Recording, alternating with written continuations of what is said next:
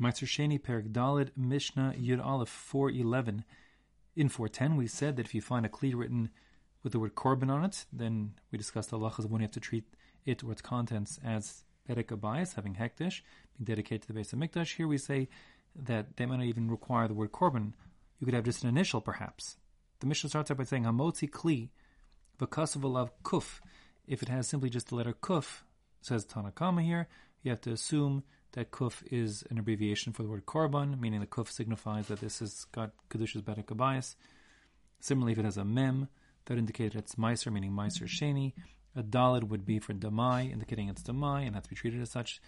The tet would be tevel. If it is a tet, that means it's tevel, untied produce. And taf, if it is a taf, that's short for truma. And you have to treat it as truma. Shebishasa kana, the Mishnah explains that it once was that in a time of danger, hayu kosfin, they would write the taf, tachas truma. They'd put a taf instead of truma, so they could sort of conceal what they were doing. And similarly, that custom spread to include other abbreviations, such as the dalet for damai, etc., etc. That's Tanakama, and that's the halacha. Rabbi Yossi disagrees. Rabbi Yossi is actually going to hold, as we'll see in a moment, that what's written on the kli doesn't mean anything at all, because who says that it's relevant? But even according to the Chacham, who would hold that the word is significant, he says they should at least agree that a simple letter, as an abbreviation, is not significant. Rabbi Yossi says, Rabbi Yossi Omer, Kulam shmos b'nei adam him.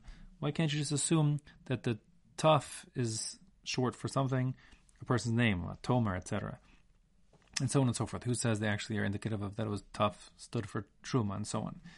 Amar Rabbi Yossi. Rabbi Yossi says, as for him, meaning according to his own shita, afilu matzah chavis v'hi malei peros. If you find a container and it's filled with produce, v'chasu v'aleha truma, and the container itself has the word truma written right on it, it doesn't matter. Hooray, elu chulin. You can still treat the produce inside the container as chulin.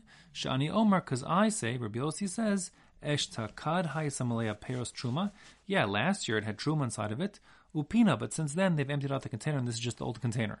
The Chum reject that. They say, listen, if you would have, the owner of this container would have no longer intended it to be for truma, he would have scratched out the word truma from the container. Rios says, who says maybe he just forgot to do it. The halacha is like the chachamim, meaning that if you find a taf, indicates that it's truma, you have to treat it as such, etc., and kuf korban, like we said in the previous Mishnah, etc.